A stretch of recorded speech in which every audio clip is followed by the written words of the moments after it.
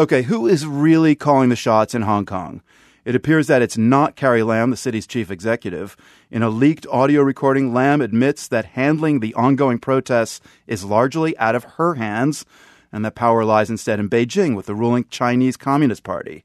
It's what protesters have been saying all along, that Lam is merely a puppet for the mainland government. Lam called her failure unforgivable. Even her supporters agree. They're now calling her inept, and this is bringing even more complications to an already complex landscape. The World's Patrick Nguyen joins us from Hong Kong. This leaked audio, Patrick, what did we actually learn from it? Well, we heard Hong Kong's top political leader admitting what a lot of people suspected, but is seldom said so clearly and so explicitly. And that's that when it comes to this protest movement and how the Hong Kong government is handling it, Beijing is calling the big shots, not her.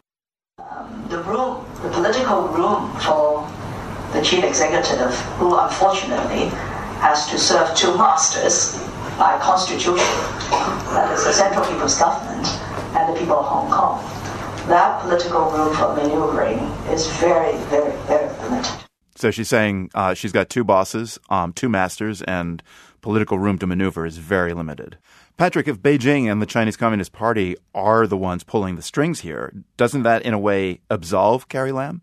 Yeah, that's a really reasonable question, but it's not quite that simple, because if she was a more skillful leader, she could have managed this so that Beijing could stay out of it and not meddle. I talked to someone today who was a policymaker under the previous chief executive to Hong Kong. Her name is Christine Lo.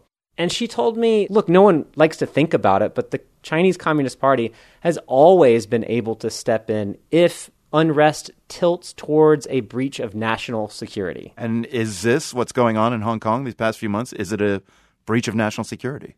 Christine Lo says, yes, it is inching towards a situation where the Communist Politburo would say, Hong Kong administrators, are you good over there? You got this under control or not? But there's a ways to go before they act on it. And what's really interesting is she told me that protesters are fighting really hard for Hong Kong's autonomy, right? But by causing this madness in the streets, they're actually making the Chinese Communist Party feel like it needs to meddle more and not less. And I think the mainland is saying, well, if you're going about it the way you are, with violence and so on, I'm never going to give in. So I think that's the key message. So that's Christine Lo, former policymaker under the last chief executive of Hong Kong. Where does this story go from here, Patrick? Well, I've been spending time with the protesters on the front lines. I can tell you, Marco, they are hell-bent on keeping up the fight. The Chinese government says it always has had the right to send in the PLA, the People's Liberation Army, to try to restore order if it wants to. The woman I talked to, the former policymaker, Christine Lo, in her opinion, ultimately, the Communist Party knows this is going to drag on, and they will probably just watch with annoyance as Hong Kong lashes out. Each week, it gets a little bit more intense, so all eyes are on next weekend. The World's Patrick Nguyen reporting from Hong Kong. Thanks very much, Patrick. Thank you, Marco.